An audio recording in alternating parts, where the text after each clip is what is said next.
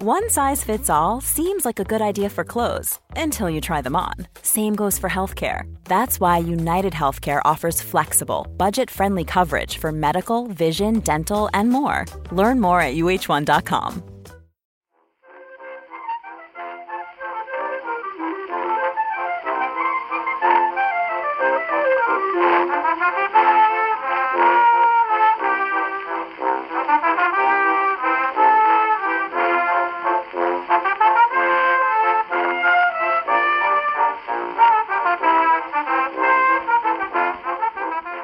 Hello and welcome to Backlisted, the podcast that gives new life to old books. Today, you find us recording the Backlisted podcast in July 2021 for distinct consciousnesses connected by sound and electronic image, discussing one deceptively small book that tackles the biggest ideas. Look up from your screen and you'll see a chicken walking backwards on a dry stone wall and the puzzled look on the face of a trout. What can it mean? To find out, leave behind the Goldilocks zone of tolerated zaniness and join us as we navigate complicated moralities as though we're walking across a polished mosaic floor. I'm John Mitchinson, the publisher of Unbound, the platform where readers crowdfund the books they really want to read. And I'm Andy Miller, author of The Year of Reading Dangerously. Ba-boom. And joining us today is John Higgs. Hello, John. Hello. Thanks for coming. John Higgs is an English writer, novelist, journalist, and cultural historian whose books include The KLF, Watling Street, as discussed on this podcast, Stranger Than We Can Imagine, and his latest William Blake versus the World, also discussed on this podcast very recently. Yeah, you were very kind about it. It was most appreciated, as was all those sound effects you were doing for my book titles. I like that, and I kind of want them to always be there now. That's the next one. Is that Yeah. Well, I've got a question for you, John Higgs. Yeah. And you've got an enviable portfolio of titles there, the range of books. And I was going to ask you, how do you decide which one you're going to do next? But then I realised that in terms of, this is supposed to be a podcast about originality. That is a question on the level of where do you get your ideas from? Yeah. Which is, as Alan Moore points out, a very good question. Is it? Yeah. Is it? It's just to become over familiar, do you think? Well, all right, I'm going to ask it to you straight. Where do you get your ideas from? It's weird. When I'm writing a book, I tend to have about 4 or 5 booklets, for want of a growing sort of in the back of my mind. And they sit there, and I'll sort of be thought about just in the background for about 4 or 5 years, at which point one of them will just go, right, I'm cooked. I'm now cooked. And I present myself as the next one, and they just sort of march up. And there's this weird way in which it's all very polite, and all the other little books that are brewing and cooking at the same time, they don't argue about this thing. They're just like, yep, it's that one's turn. Maybe in a couple of years it'll be me, and they just, this one will step forward, and I'm not so daft as I would argue with this process, because it seems to work. Always know what the next sort of book one is. Although the Blake was interesting, because the idea of doing a Blake book wasn't there for a long time, but it just sort of appeared fully formed and went, no, it's me, I'm next, it's necessary, I'm needed, it's me, which I thought was very Blake, that sort of willfulness. But you did a little Blake book first, like a little sort of a smelt. Yeah, that's right. I was. It was because there was that great exhibition at Tate Britain, which was a wonderful exhibition that they had. That the publisher suggested, well, why don't you take out a few chapters from this book and we'll put them out? And of course, you can't do that because it wouldn't be a book. It just wouldn't work. So you had to basically go away and write something completely different. So I was slightly tricked into writing an extra book. But I'm really glad I did, because it got all the stuff about Blake in the modern world, or how we see him now, hived that off into that little book. And so it just left Blake's mind alone for the proper book, for William Blake versus the World. I could just go straight into his head without being distracted by the modern world. I kept thinking while I was reading William Blake versus the World, John, just on a professional level, I I was sort of dazzled by it because in my admiration for how many books you must have had to read and throw into the pulper to get the material to be able to talk about some of the subjects that you talk about as quickly and in such focus as you do requires loads of research and loads of work. So I felt I was really the beneficiary of all your hard work in that book. I felt I was being given a whistle-stop tour of all sorts of concepts and ideas. God bless you, Andy, because there's so much reading around things just to get the context right that needs to be done for these sort of things. And no one ever really notices it. You just have to put the hours in, essentially. John and I feel your pain because of doing this, apart from anything else. The context, though, is the key. What I love about it is it's a book about Blake, and as you say, Blake now. I mean, a lot of the stuff that's been written on Blake is, even the stuff that does tackle the prophetic books, is sort of a form of literary criticism. But you don't do that, which is what I think he sort of restores Blake as this revolutionary kind of original artist and thinker. Yeah, because he was such an original thinker that it's almost impossible to label him or to find a box that he fits in. I talk about this in the book quite a bit. He saw himself as a Christian, but his definition of Christianity was so different to any other Christians that, they might not accept him in that box. There's arguments that you could say that he was an atheist. His notion that all God and demons and heavens were internal states. You can make that argument quite well. He would have hated it. But there's bits of Taoism in there. There's Indian thought. There's Gnosticism. There's no real way to sort of say he's this. That's the label. You put him in there. So you can't... Higgs, shut up about William Blake. I've promised you a shop window later. Yeah. We will circle back to William Blake later in the programme. But Mitch, do you want to give us a run-in? The book that John has chosen for us to discuss is a small hand grenade of a text called Heart of the Original by Steve Aylett, published in 2015 by Unbound. Now, we've made 142 episodes of Backlisted, and this is the very first time that anyone has chosen a book published by Unbound or we have featured as the main book, a book published by Unbound. And John Higgs, would you like to, have we ever met before? I know we have, but you know what I mean. Would you like to reiterate? Yeah, I haven't been paid. If that's what you're suggesting, I haven't been paid. No, I hadn't realised when I had a list of a few books, but I decided that the one rule I'd have is that I can't choose any book by someone that I know, like a friend, because writers do that an awful lot, and it's just annoying. It's just wrong, isn't it? It's just it's everything wrong with publishing. So a book by C.J. Stone, Fierce Dancing, was one of the books I was considering choosing, which is a brilliant book. But I know Chris, so I couldn't quite bring myself to choose it. Or Selena Godden's book, Mrs. Death. That was another possibility. So when I scratched those off the list, this strange book that I hadn't read for sort of 5 years and was still sort of calling to me. I hadn't quite got my head around it properly, but I just knew that it just needed to go back to. Well, fortunately, we're joined today by the publisher of that book, John Mitchinson, so we can pump for information. Well, let me give you a little bit of background on the book. Its subtitle is Originality, Creativity and Individuality, and it assumes the form of a long essay. Steve Aylett's one of contemporary sci-fi's most interesting singular talents, and it manages to be simultaneously both a satirical jeremiad against the stale and fear-filled state of contemporary culture and a seductive invitation to explore the infinity of unexplored creative possibility.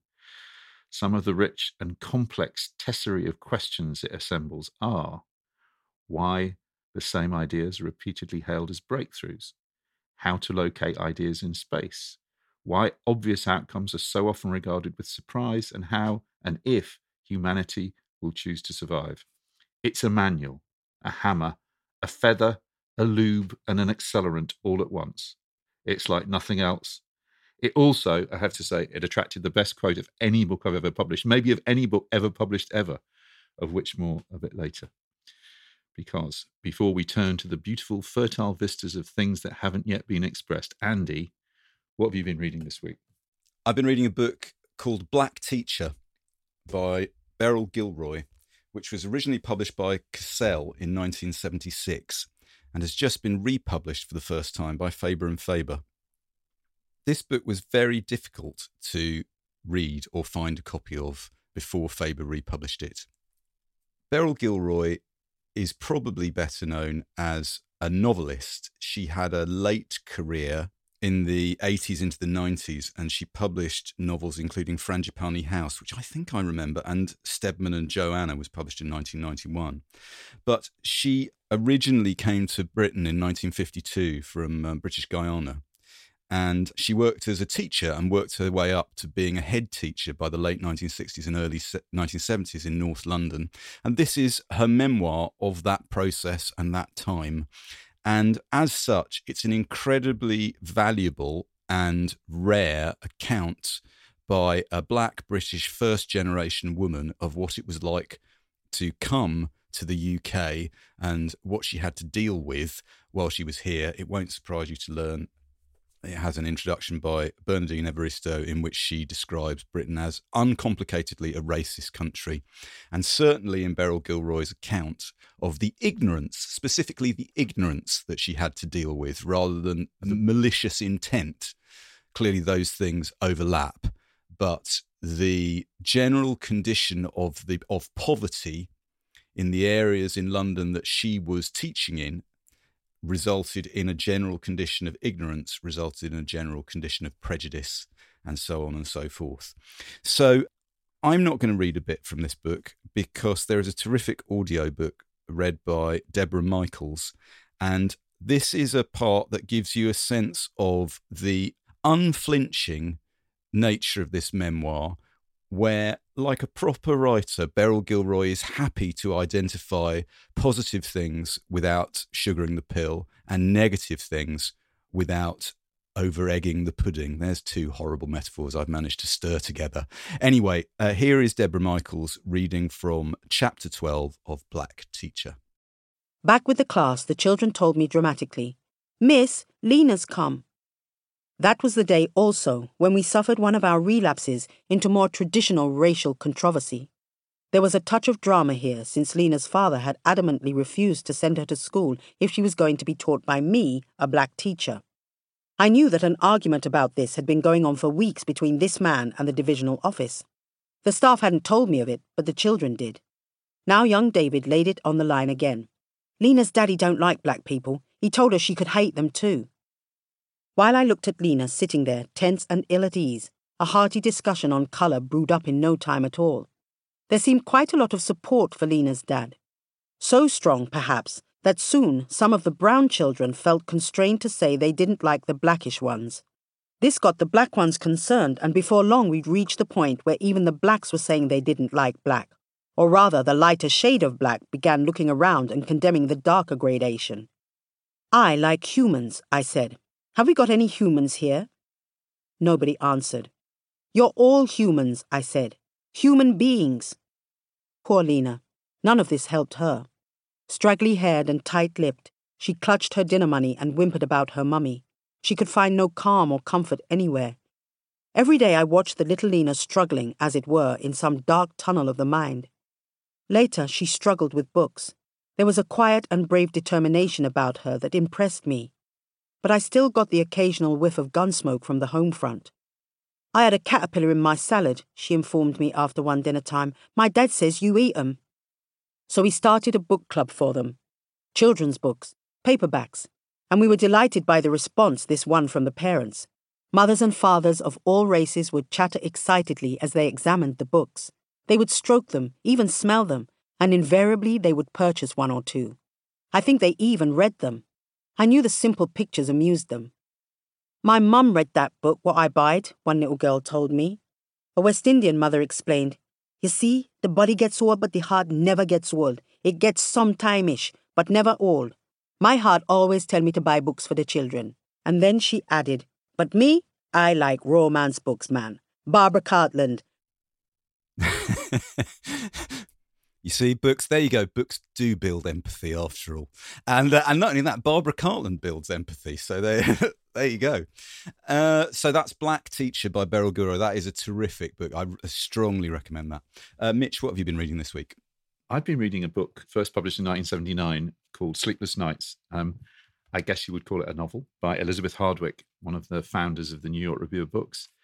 She was, I think, one of the most interesting, a brilliant literary critic, famously married to the poet Robert Lowell for 23 years. But this is her fiction. And I'd never read her fiction before.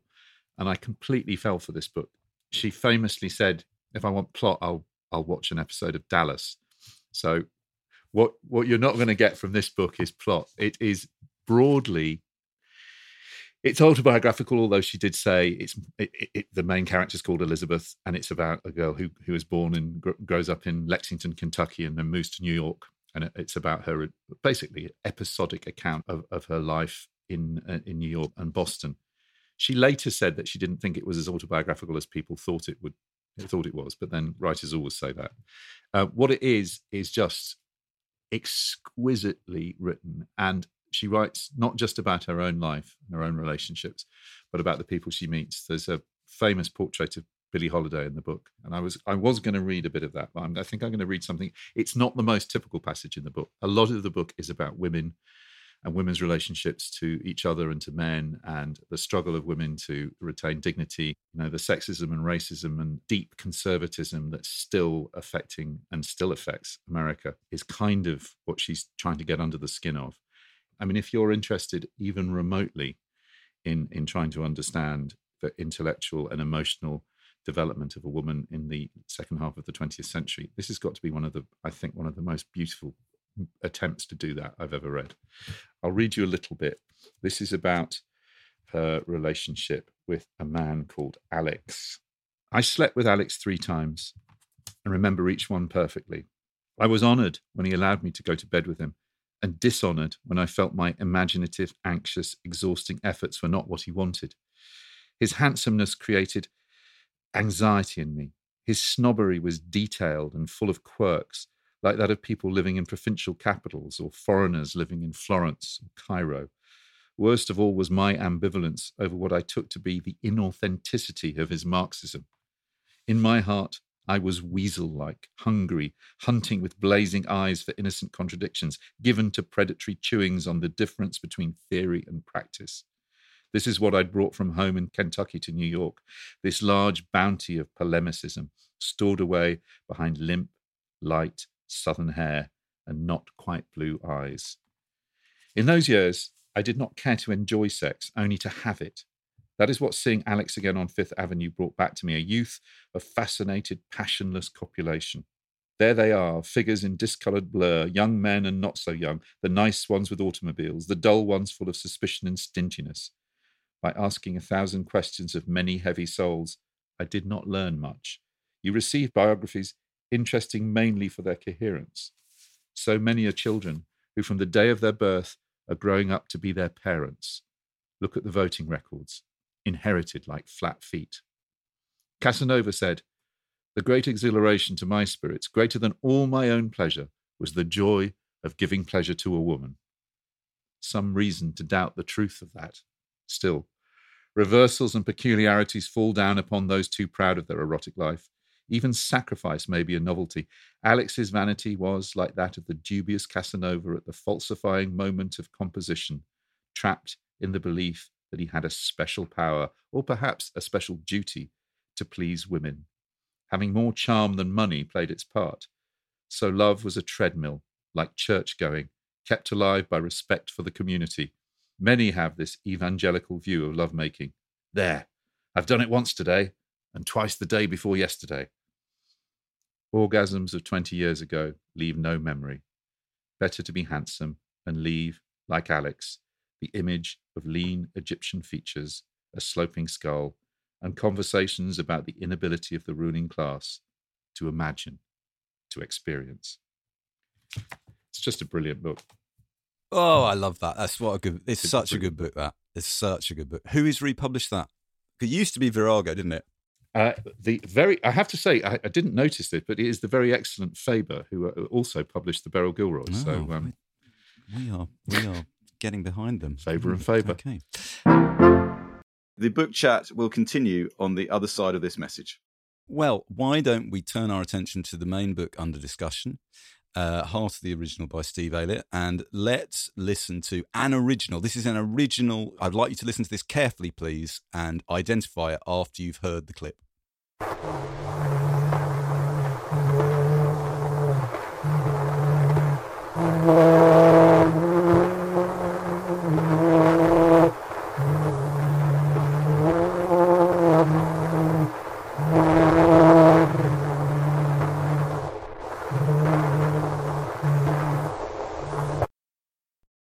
Once again, I try to make these shows as accessible as I can.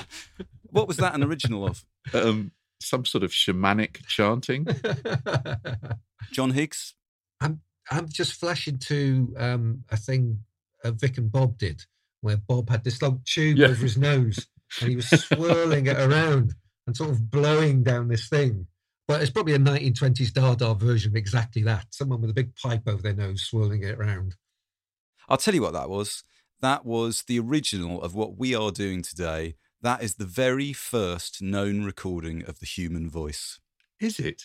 Whoa. So it was recorded. No, it's before Edison. Wow. It was recorded on the 9th of April, 1860, by Edouard Léon Scott de Martinville, a French painter and bookseller in Paris who sought to make daguerreotype of sound.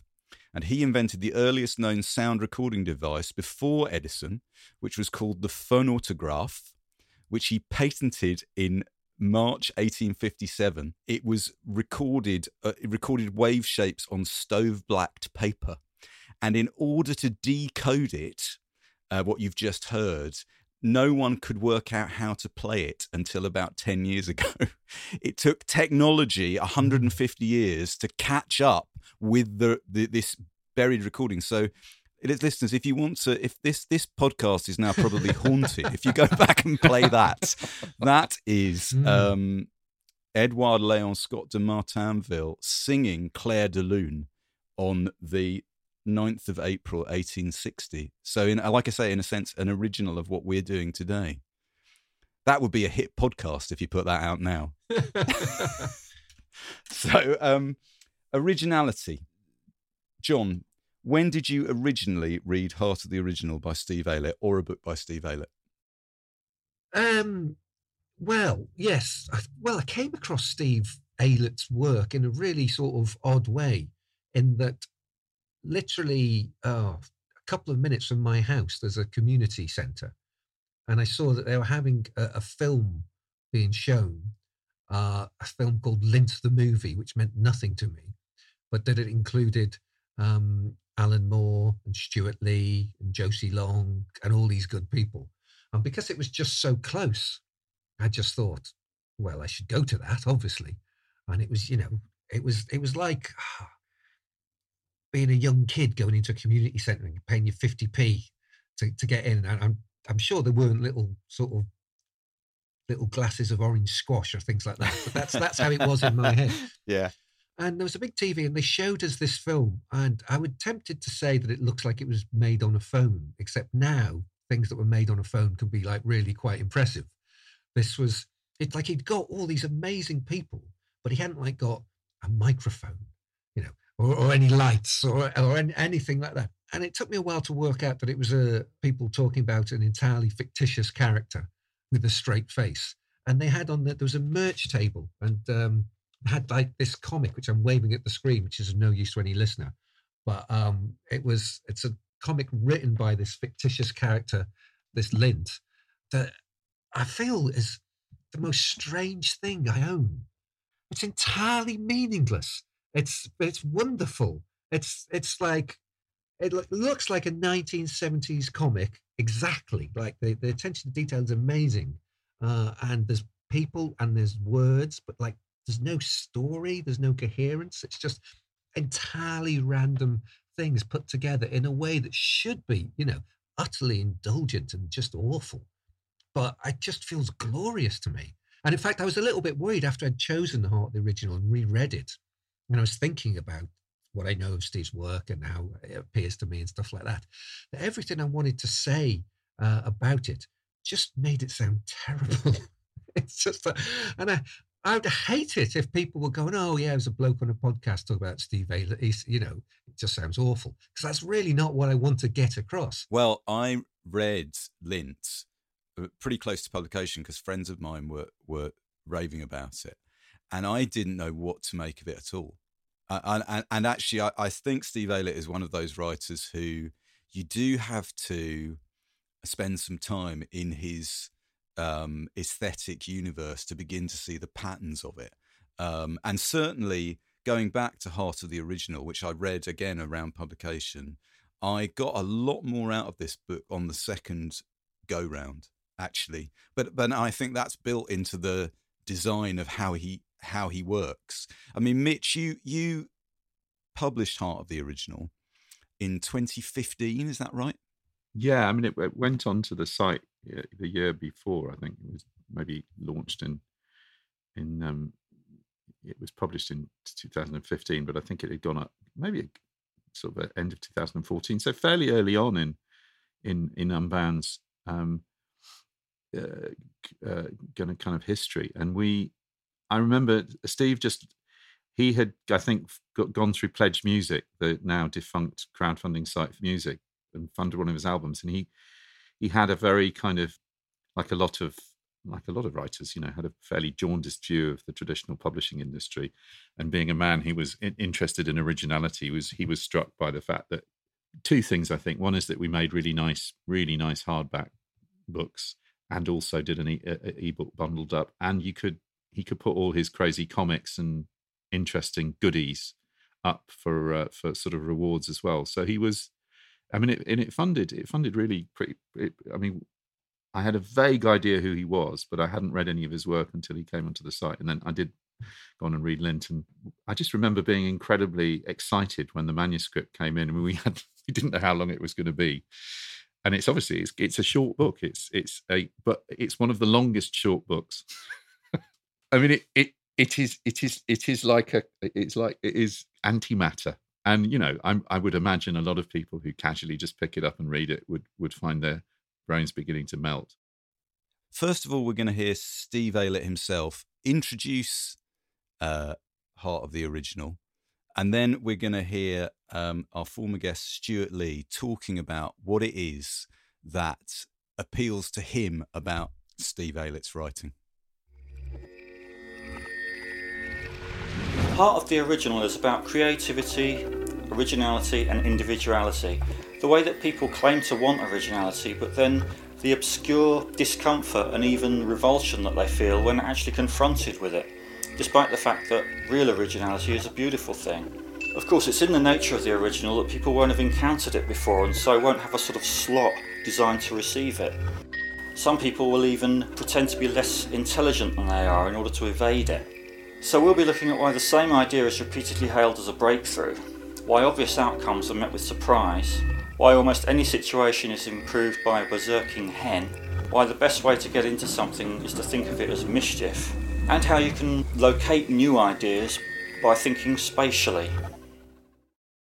Steve Aylett uses adjectives and adverbs in ways he manages to find adverbs and adjectives that are not appropriate to the nouns and use them over and over again. They're often describing words that convey qualitative judgments on things that cannot be qualitatively judged. Each sentence you have no idea how it's going to end.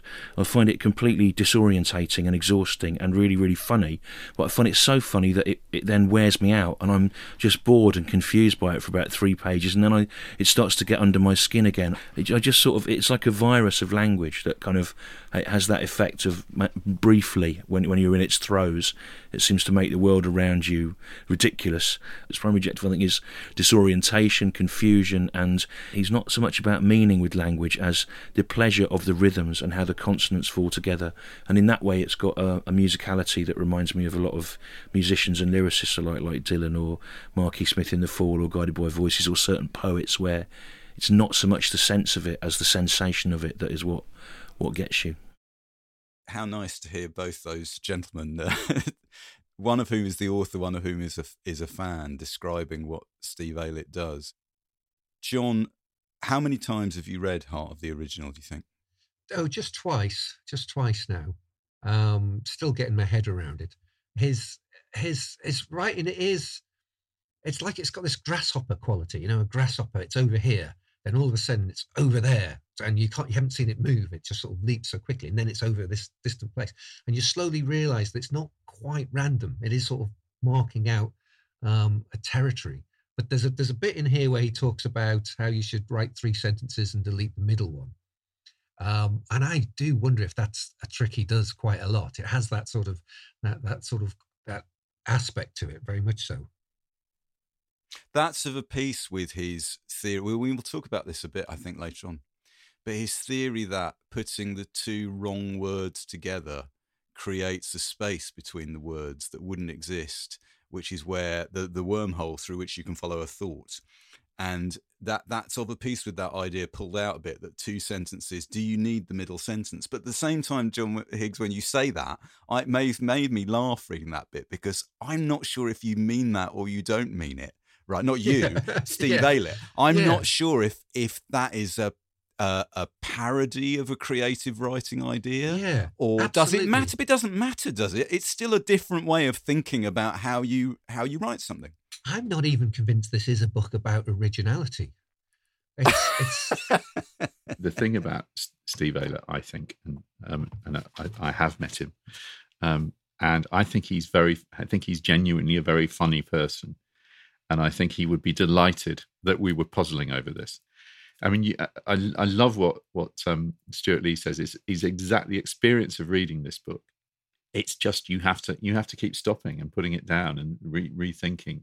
I mean, I just picking up what Stuart says there. There is something that will make your teeth itch as well about this book. It's sort of like, one of the reasons you might put it down is because after 3 pages, you're full up, right? It's so compressed, and the ideas and the bombardment of jokes is so intense that it, as Mitch said, it's like the longest short book around. But we've sort of heard Steve Aylett introduce the concept of it, and we've talked a bit about the idea that it's about originality. How can we push ourselves, and how can we push our readers and listeners towards finding and thinking about original ideas? So we don't really need to read the blurb, especially as Mitch has got the greatest quote of all time to read us. What have we got instead, Well, this John? is from Alan Moore, and as I say, it's just such a brilliant quote. I'll read it in full.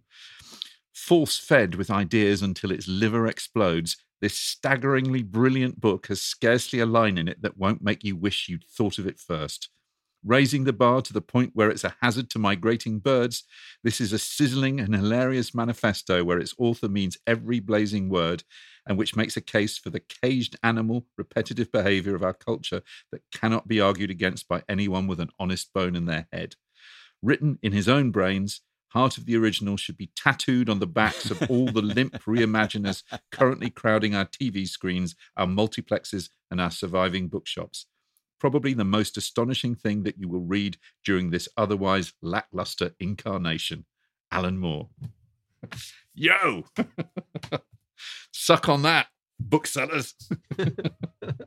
I mean, how could you want for a better quote for your book, right? John, have you got a bit from the actual text that you would be brave enough to read us? Yeah, I will. I mean, I found a page that seems coherent to my eyes as a standalone piece. It's from chapter 6. It's when he's talking about the risks of being seen publicly to be original. He says, those who burst out thinking in public encounter not only sarcasm and physical aggression, but a total lack of legal recourse. Then he goes on to write about this problem here, which I shall now read. It's been said that a tree is known by its fruit, and that this has become a world where it is a risk to be known. Keep the light behind you, and they won't see you thinking. You might also pass off an original notion by prefacing it with, it's an old idea that, or it's a cliche that. You've shunted it into the past, rendered it presumably banal. Hoaxers used to pass off narwhal horns as those of unicorns. A greater gift would be a unicorn horn passed off as that of a narwhal, and that the subsequent realization of its worth as it turns gold over the fireplace. Another strategy is to adapt a standard issue boil-in-the-bag wackiness, such as pink spiky hair. This will be accepted, and people will feel that they've done their dutiful work of scanning for individuality and found nothing. You're hiding in plain sight. You can even outdie them by agreeing fiercely, enthusiastic to the brink of assault. Such ferocious assent is startling and will disconcert long enough for a getaway. But remind yourself that benevolence may create an initial fight or flight response in others, followed by long-term suspicion and hostility. These consequences are the source of legends about curses incurred by meddling with a mummified cadaver. Take fear as when an insect starts to bulge. It's better to bring 20 invisible things into the room than nothing at all. Oh, it's so good. The thing about it is, here's the thing that is totally counterintuitive about this book. Like, when you read it out loud, that magical thing Stuart Lee was talking about the rhythm of it, suddenly becomes totally present.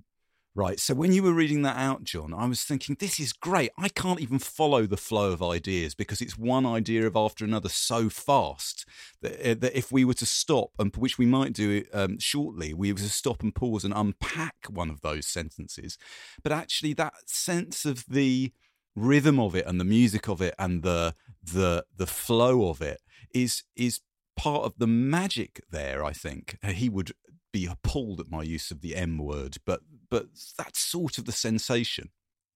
Definitely. And I mean, I'm sort of philosophically different to Steve Aylett. There's things we sort of disagree on in the way that things are. It's, I find it quite a misanthropic sort of book at times. It is quite nihilistic. It views everything through the lens of the individual. It's quite 20th century in that sort of route. And that's no way to understand how originality enters our culture and the resistance it faces, and then how it's taken up and things like that. You do need to look beyond that. There's no sense of what Brian Eno calls senius, the opposite of genius is one person, but senius is when a group of people, a network, sort of starts to produce things. All these things are missing from it, but I don't care, because what it is just marvelous, and I love Stuart Lee just admitting how angry and annoyed he gets by reading certain pages of it, because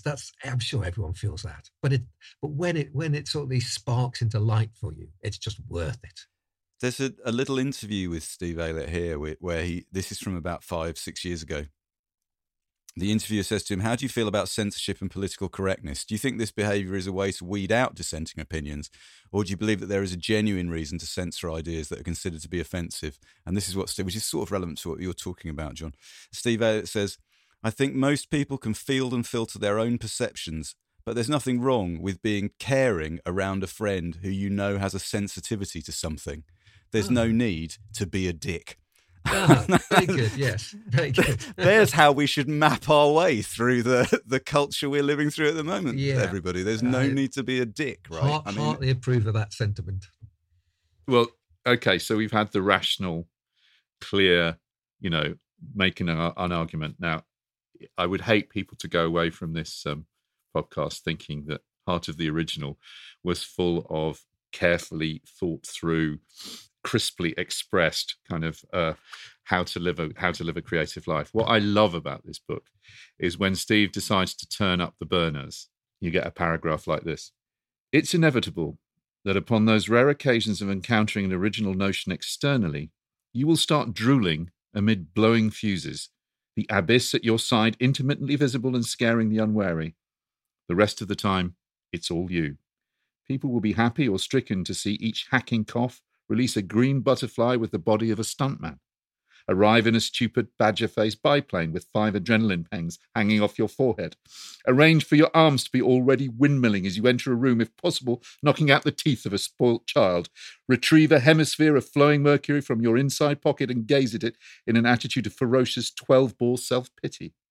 Leave unacknowledged your coffee-coloured antlers and wings like the ghostly bones in the X-ray plastic used to press Soviet samizdat records. Stand, pelted with angry finches, ashen-visaged in a moth-shot coat, thoughtfully scratching someone else's chin. Go, accompanied by a man-sized chef with a parabolic face, carrying something which appears to be a torpedo. When asked your opinion, squander all goodwill in a blast of neutrality. Start your case from a position extrapolated way forward as if deliberately to annoy. Release a scuttling thing found in an undersea volcanic vent. Count backwards with increasing volume, looking tense. Whisper spookily of the boy in the floor. Use your own blood to scribble valence values on the wall while visibly taking on the distance colours of a mass card. Is it anything more than childish honesty? The preening dead can inspire, just as the spaces between packed spheres are more compelling shape than the spheres themselves. Listen to them attentively, carving a quick wooden rendering of their gobs in action. Cradle a hapless shad which looks them in the eye during the full hour it takes to gasp its last. Push their oblique strategy cards into a dimensional pocket in the air, your face wrinkled as a flower. Point easily at the blue-gold ceiling as it becomes transparent to reveal a clambering unison of infinite madcaps. Disappear in every direction or rise in a smack of black feathers, leaving them with simultaneous frostbite and sunstroke. At the very least, claim that your father made a living wrestling with a medical skeleton as upward of 70 people bet money and roared at him in a boiler room. Oh, it's so good. Right, here's the thing, right? Totally original, but, also if you have a love of the word, le mot juste, or just an accumulation of delightful words, there's something like Flann O'Brien going on in there as well. I mean, I know he's compared to Flann O'Brien in the fiction. This is from an interview that Steve Aylett did I think probably a couple of months ago. It's well worth looking up. There's a full hour of it on YouTube with Adam Savage, but I thought this was worth excerpting. This is Steve Aylett talking about something called idea space. I believe in what I call idea space. If we say, okay, this idea is here and this idea is here, then I can see what's in between those two ideas and get a whole bunch of other ideas that way. But what's much more interesting is for me to triangulate off of those about 5,000 miles in that direction and see what idea is over there, because there are ideas in idea space somehow. I think you need to learn quite a lot about what ideas already exist in order to set up a bit of a topology, but then you can triangulate away from that into something completely new. You know what? That's about the 6th time I've heard that, and every time I listen to it, it seems more and more profound. That's a classic Aylett thing, isn't it? Every time I think about it, I think, God, there's so much depth in that. What he's saying, though, isn't it, is that idea that we are kind of kept in these tram lines. That our bandwidth, our cultural bandwidth, is very narrow. We're sort of tuned in to the Radio 4 bit of the dial, and actually our consciousness is if not infinite, is huge. A lot of the time, the creative stuff that we do is very repetitive. At one point, he kind of goes off on one about the fact that there are only 7 people say there are only 7 plots. This is nonsense. I mean, he's a great polemicist, but he does it with a sense of humour, I think. I think the two significant things about Steve Aylett, from my point of view, are in terms of heart of the original. He spent 20 years prior to that, more than 20 years, writing this kind of hyper concentrated science fiction. And in a sense, Heart of the Original is an extrapolation of, or a slight, not an extrapolation of his ideas, but it's a slight raising of the curtain on his ideas. If you go back to Lint, I reread Lint for this, and there are ideas about originality in Lint. So he had already worked out his aesthetic pretty thoroughly, I think, quite early on. And so in that respect, Heart of the Original is sort of giving some of the tricks away. But the other thing about Steve Aylett is, just to do the biography very quickly, he was born in 1967. He worked within a publisher, John Mitchison. Did you know that? I work for a legal publisher. So there's a kind of knowledge of the process at its most bleak, which seems to inform his work. But also he comes from Bromley. From Bromley, Croydon's deadly rival, Bromley. Can't believe it. And that, it's true. It's the Bromley, it's the Croydon that didn't get to be Croydon. It has to settle for being Bromley. And they had the contingent, though, Andy. Bromley did have the contingent. They did. Bromley's where you get David Bowie, you get H.G. Wells, you just get those sparkling originals, those people who Steve Aylett. Susie and the Banshee. What you did this provocative anti-Croydon rhetoric from John Higgs. Well, we're all suburban together. That's the point, aren't we? We're all suburban together. Also, this here's a bit that I think our listeners will enjoy. This is from early in Heart of the Original. Oh, yes. Yeah. This is about how ideas are recycled. And this shows you that if Steve Aylett wants to indulge in a bit of straightforward, catty criticism, he is also capable of doing that. This is on page 7. Repetition is now rife and instantaneous, but in the past there were pauses, perhaps out of courtesy.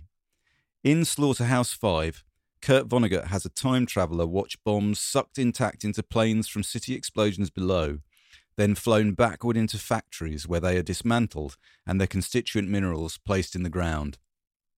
Impoverished by his inability to copy other people's work, Richard Broadskin finally succeeded by using 2 sentences of Vonnegut's reverse gag in So the Wind Won't Blow It All Away, then blew his brains out. A few years later, Martin Amis, a popular romance writer, inflated the idea into an entire book. Many defend Amis, claiming he stole the idea from Counterclock World by Philip K. Dick. The thin spreading of a short idea is standard practice, and it helps if the original author has died. A page or 2 of Octavia Butler's Parable of the Sower, massively dilated and diluted, makes Cormac McCarthy's The Road. Many books are stolen vehicles with new plates and zero torque. Now, what I like about that, apart from the sheer reckless unkindness of it, is the way stylistically it mixes up something Steve Aylett is really brilliant at, which is a development of ideas and a non-development of ideas, an accumulation of epigrams and a single epigram. It is an extremely strange way of structuring an argument because it isn't structuring an argument, right? I mean, is that one of the things, John, that you find when you read him, like Stuart was talking about, how it can become irritating, then get out of irritating and come through the other side into something else, that you're being challenged to read in a different way? Yeah, very much so. He can do so much with so little. There's, here's an example. At one point he says, he had a face like a wet kestrel and more worries than a shaved lion in a rental car. Now, this image of having more worries than a shaved lion in a rental car, you start thinking, well, someone must have rented the car. Can't have been the lion. There's a figure involved here. And someone shaved this lion. It's probably the same guy. So he seems sinister because he's got a rental car and he can shave a lion. And this scenario just starts building in your head. And the fact that he said that the lion's worried just casts a whole other side to the thing. And also, though, more worries than a shaved lion in a rental car. That is a sentence or image or phrase that is running on the fumes of its own rhythm, right? That is so you're unpackaging it imagistically, but actually, to me, that's a kind of, I can hear the beat in that. There's stuff coming in from music and repetition. I mean, it's just marvelous writing. There's another passage later in the book where he's riffing on artists arrive warped from fantasies of civilization destroyed by flood, asteroid, or the right idea. And he goes in, he says, H.G. Wells would later, he was talking about Richard Jefferies after London in 1885. Then he says, H.G. Wells would later draft in some aliens with 3 shoulders and no mercy. And then he 3 goes shoulders on, and no mercy. And then, no mercy, the cause of Jefferies' apocalypse is far in the past and the world has become Stalker's zone. Some scenes have the creepy strength of 40 beaked elephants. But it's great. The thing is, it's great, but it's that willingness to to move in and out of absurdity and move in and out of traditional focus to a more disorientating way of writing, I think is all part of the strength of it. Yeah, he often doesn't go for the gag. He often deliberately seems to avoid, a climax or a pleasing sort of thing. When there's one for the taking, when there's a sort of an open goal, if there's an open goal, he just sort of turns around and ambles vaguely in a completely different direction. And it's clearly willful. There's this willfulness. Yeah. Why don't we... Here's another bit from that interview we listened to earlier. This is how Steve Aylett describes the process of making sure you remain open to original ideas. If there's someone who is open to this stuff and can kind of get out of the way enough to let it through, his ideas, they want to come through.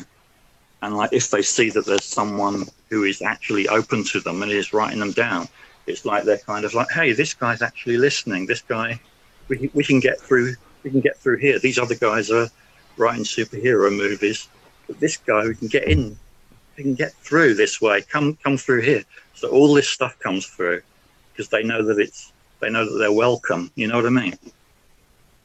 More and more, I'm sort of putting it into. I mean, I like to use forms that can concentrate as many ideas as possible in the shortest space. And at the moment, comics are, that's the latest good way of doing it for me. Yeah, so Aylett has just published he's the first in a series of comics, and that's the first thing that he's published since Heart of the Original in 2015. And I found an interview with him where he was saying, well, actually, I'm going to be quiet for a few years. He feels like Heart of the Original is the end of a phase, and he needs to let the ground lie fallow for a while. And he stuck to it. That was an interview back in 2015, but he stuck to it. He hasn't written anything since. I want to play a little game, which is I would like you to get your copies of Heart of the Original, open it at random, and just read the first sentence that you encounter. Because one of the things that's always said about Aylett's work is that each phrase, each sentence contains so much extra stuff. And every time I've done this in quote unquote rehearsal, it has been amazing to me how well this has worked. So let's start with you, John. Give us a sentence at random and we'll see what it suggests to us. At random from the book, okay? We'll see. Many buildings in Helsinki have the colour, design and perforation pattern of a rich tea biscuit, which was presumably what the architect's eye happened to fall upon when trying to think of something new. That is superb. That is superb. I haven't been to Helsinki, so I don't know the truth of that thing, but I like to think there's But some truth. we recognise, we can all acknowledge the truth of being inspired by the pattern of a random object, even a rich tea biscuit. Right? Yeah. I mean that. And you know the totally... truth of that is, if I ever go to Helsinki, that's not gonna leave me. I mean, he's very good at making these little sticky insights that you kind of throw in. There's that's kind of sort of brilliant, isn't it? Some things really do stick with you. There's one point he says, there are thousands of so far unnamed emotions. And boy, that stuck with me. That's a thought. Yeah, that's a big thought. Wow, yeah. But that's of a piece with the idea that there are all these unclaimed ideas. He says, it's not like there are an infinite number of ideas, but there are billions more than we have identified so far. And so it falls to us to go looking for them or be open to them or a mixture of the two. Mitch, give us open the book randomly and... The best writers of fairy tales understood that life is bones in treacle and that treacle is expensive.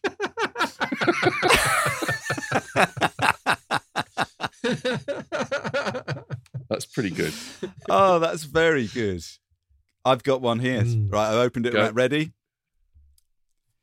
Those who speak of the golden age of community overlook those ages when it was possible to be left alone. That's two Andy Miller words. It's brilliant. I told you, didn't I? We've just picked three at random, and they're all golden because.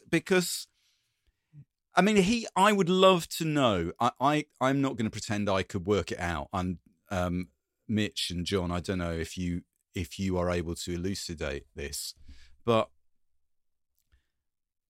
Steve Aylett suggests that he does structure his books, and he structured that book in a very specific way.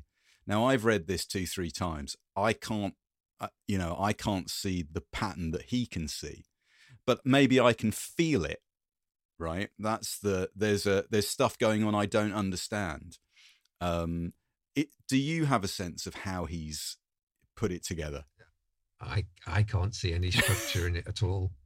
I mean, I can't even claim that one chapter is about a thing and another chapter is about another thing. It just right.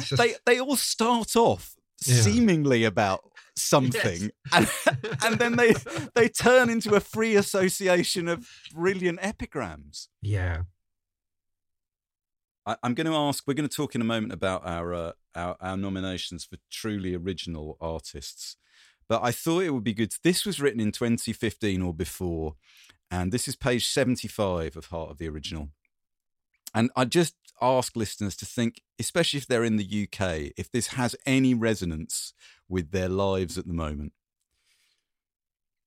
Some Native Americans had a practice of considering important issues once sober and once stoned, from which a conclusion would be averaged. The closest politicians get to this is a Borisian blizzard of cocaine, through which neither black nor grey are visible. This can make it easy to take malice for stupidity or stumble amid their variants. In cases of obvious simplicity, a stance of falsely cautious delay is adopted, as if to perceive all the subtleties of the affair. In the face of complicated peril, a traditional rack of mistakes is called up for quick selection. These are not the short-term stupidities they seem, since a closer look will usually reveal that they profit one or other special interest. It's in the long term that their idiocy spreads into dismal flower. It has been argued that it's pointless to consider future consequence because the future doesn't exist, a position held by most corporate governments and a few religions. In politics, money and bones are what's left after the tide goes out. This blend has saved commerce the annoyance of government bodies asking questions while the grown-ups are talking. That's one paragraph written in 2015. I think you'll struggle to find a more perfect extrapolation of what's been happening in this country over the last couple of years than something written 6 years ago or before.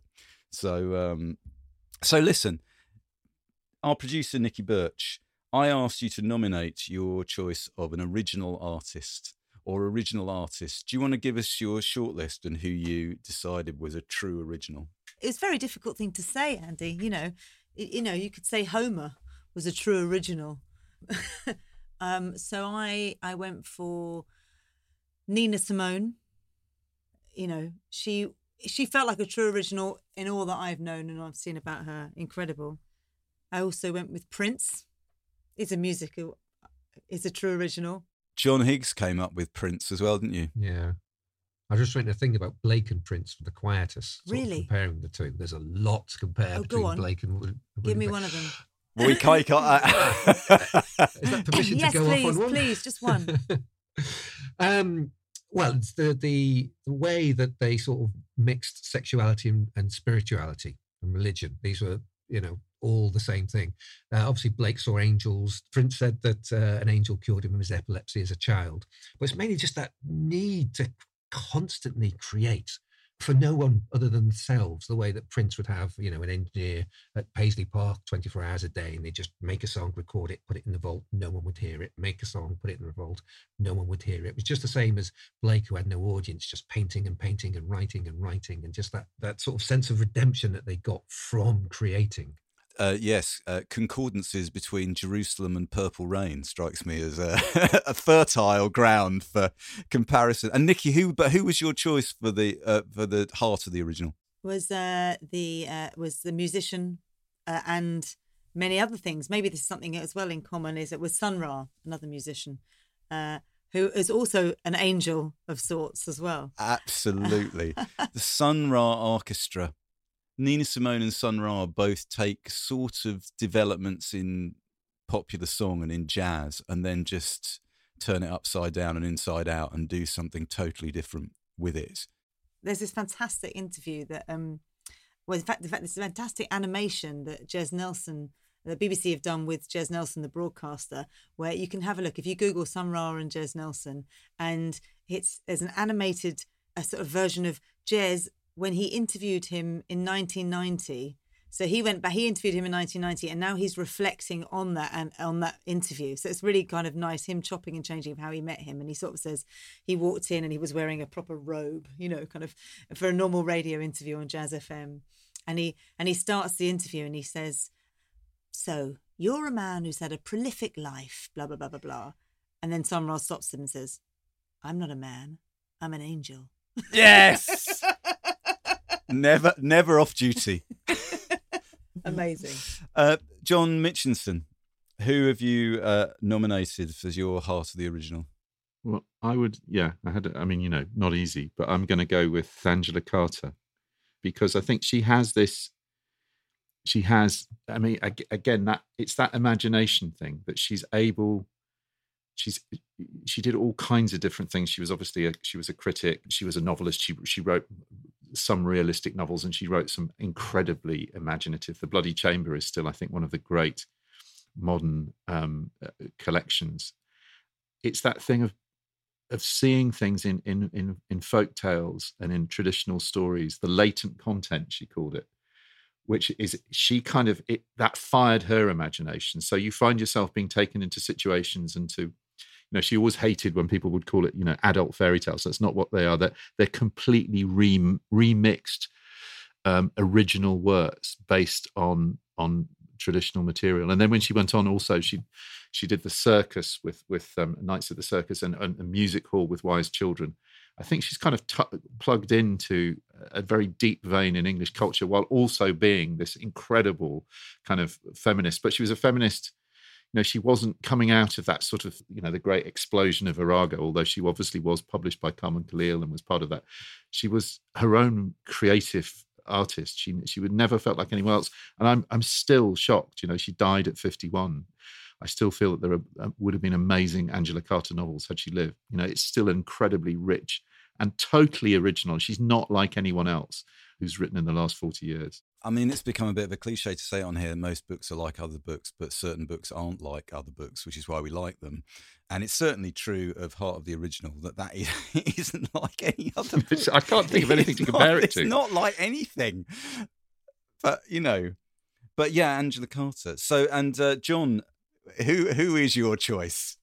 Well, obviously I thought William Blake, because having spent the last 18 months of my head deep in William Blake during a pandemic, I think that's what got me so interested in originality, and because his way of seeing the world, he didn't go to school, he created this own mythology and philosophy that nobody understood, hence died very poor and had a pauper's burial and had an unsuccessful career. But now it's taken us 200 years, but all that time we've just been slowly catching up. The things like the countercultural 1960s will sort of have a leap forward, or every time we sort of progress as a culture or get our heads around a new way of looking at things, we tend to find that that reveals a little bit more about what Blake was talking about. It's like he's so far ahead of us with this way of looking at the world. It was so original that it didn't have a label. It didn't have a name. We didn't have any context for it. We couldn't sort of process it because we didn't know what it was, because it was so new. And it's taking us all this time to get there. One of the things I loved about your book, John, is the point that you make near the end, I think, where you say, it's okay, readers, if you're struggling to keep up with some of this. You know, people are still, what I am presenting to you is the fruit of 200 years of people attempting to decode what is going on, and we still haven't got there yet. You know, that Blake is such a visionary and so original, we are still playing catch up with his ideas. Yeah, definitely. Other than Blake, though, the afternoon when George Lucas met David Lynch to see whether he should direct a Star Wars film, I'm obsessed by it, because they're both visionary geniuses, original, amazing people, but in completely different ways. There's this massive disconnect between the two.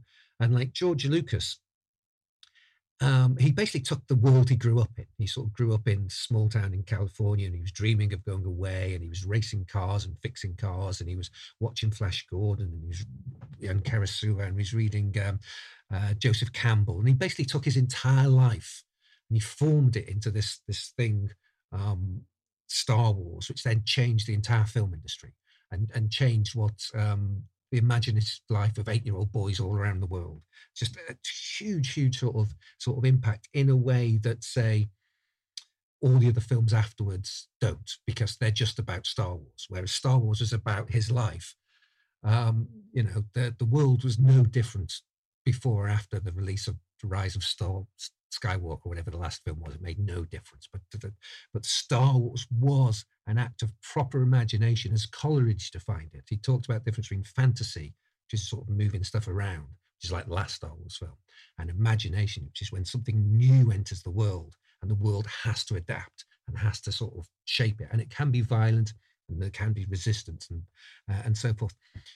Whereas David Lynch, he totally minds himself internally, where George Lucas has taken the outside world, Lynch goes internal, and he talks a lot about, you know, transcendental meditation, and about how ideas are like fish, and if you want to catch the big fish, you have to go deeper than other people, and stuff that's similar to what Steve Aylett was talking about earlier, that you mentioned earlier. Completely different approach, and David Lynch's work doesn't affect the world in the same way that George Lucas's did. You know, it affects people who see it very, very, very deeply. And so the contrast between these two coming together is just I don't know. You could read a lot into that afternoon. Lynch and Blake, the thing they have in common as original artists is the sense that they have a sense of the universe, a way of looking at the world, a vision that you might not be able to discern, but you can discern their confidence in it. And certainly Lynch is someone who appears to have made up his own, you know, the Lynch cinematic universe is a set of rules invented only by David Lynch that only he has access to, it seems to me. Yes, absolutely. And it's fascinating, because the word Lynchian is an established, you know, film criticism term, and everyone knows what it means, but no one can do it except David Lynch. Whenever someone tries to do something Lynchian, it's terrible. It's always awful. You know that incredible black and white episode halfway through Twin Peaks: The Return. Oh, you're talking about episode 8, I believe. The episode 8, the great one. But watching that, what that felt like to me was David Lynch saying to everyone, had I wanted to make a film like Eraserhead again, I could have done so at any time in the last 40 years, but I didn't want to. But let me show you what it would be like if I did.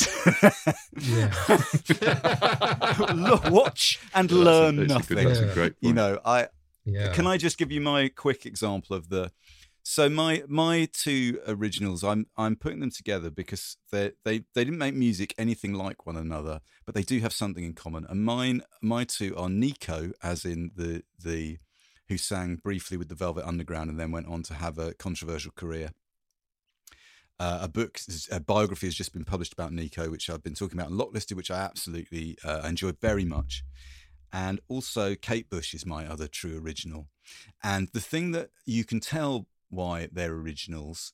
They're female artists working in a medium which cannot keep up with what they want to do. That pop music in its respective eras of the late 60s and the mid to late 70s is barely able to keep up with the innovations that those two female artists want to make, both sonically and in terms of the things that they're writing about. And the other reason why you know that they are true originals is because they both have to put up with blokes laughing at them because they don't understand what they're doing. Right? It took years for those artists in their own way to achieve respect from the establishment, which in terms of rock music is obviously quite a male infused environment. But like you, Nikki, I actually found this quite a tricky, to think of people who are original rather than people who are reconstituting things in an original way. That's a distinction. And I try to think of people that I could make a genuine argument for, saying, no, that hadn't been done before. It wasn't just a rebuild in an exciting way. It was a built from the ground up. That's success conflated with influence. So she may well have got her influence from a folk singer who sang something similar like that. And that's sort of where music and art is, though, isn't it? It copies and takes and bubbles over. So it's very difficult to say somebody is truly original. They may not have got success with it, but that's the difference. I do think we're kind of nudging something when you say you couldn't imagine it being. I mean, when you, like you say, Lynchian, can't imagine anyone. You're in a Lynch film fairly quickly. I think you're reading Blake. I think that I don't think anybody could have written Angela in the way that Angela Carter. Many people have tried. I don't think that is a kind of, or Sun Ra. It's a. We haven't talked about Bowie, we haven't talked about Miles Davis, we haven't talked about those artists who are continually reinventing themselves. It's I suppose there's two ways. There's either you have your own idiom, or you just keep changing that idiom and changing it and changing it and changing it. There must be a lot of people who just aren't successful, and because we can't understand it. A bit like the music that was recorded, like Van Gogh, or whatever. Yeah, we just don't understand it now. Or Blake for a long time. Yeah, definitely. The process of when a new idea appears and there's a resistance to it, because as I say, we don't have a name for it. We can't have framework to understand it. There's no sort of context for it. It does need sort of a group of supporters. It does need a sort of a tribe sort of build around it. It's like the culture. It's like the immune system. It doesn't want new things coming into it because they might be bad. So it sort of tries to sort of fight them off. And it needs, new things need to sort of prove their worth almost. They're initially just rejected and dismissed. But if there's something there, then enough people will sort of form around it and become cheerleaders and advance it and give it a framework and give it a way of thinking about it. And so that eventually it can enter the bloodstream of the culture and enrich everyone and just have a name and become normal. And we just accept it as part of how things are after eventually. That's the sort of process of it. Well, let's hear a recording now to take us out of the main chat. Let's hear a recording of William Blake. No, not William Blake. I'm afraid not. Let's hear a recording from Steve Aylett to take us out. So, as well as a secret history of where and when certain ideas first appeared in art, science and philosophy, Heart of the Original is a creativity manual and a good bit of satire. It's a book that behaves like a liquid but explodes like a solid. I'm Steve Aylett, and if you go to unbound.co.uk, we'll explore this crunchy terrain together, sometimes holding hands, sometimes pointedly ignoring each other and covetously guarding our scarce supplies of Kendal mint cake. Join me.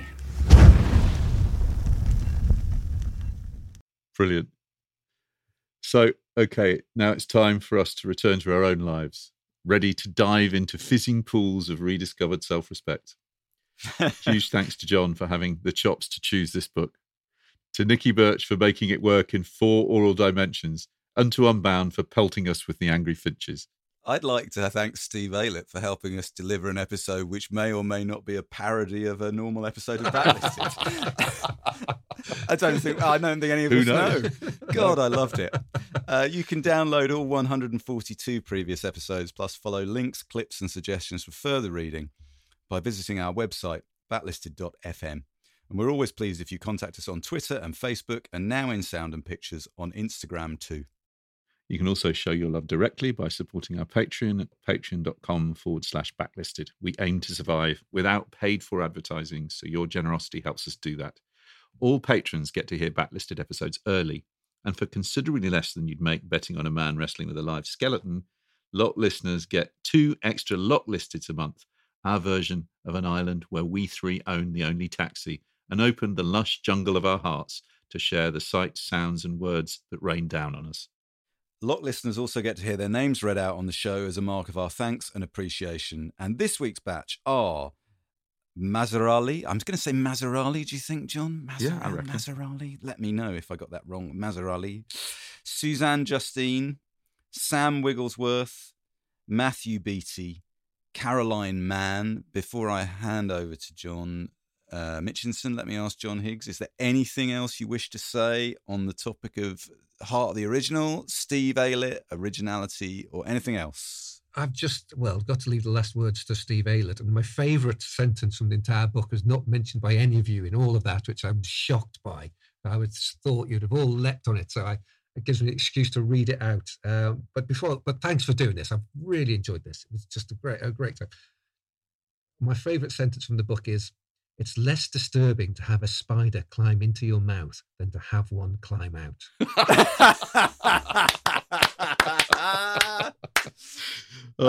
Thank you. On that brilliant note, we have to go. That's all, folks. Thank you for listening and for your support. We'll be back in a fortnight.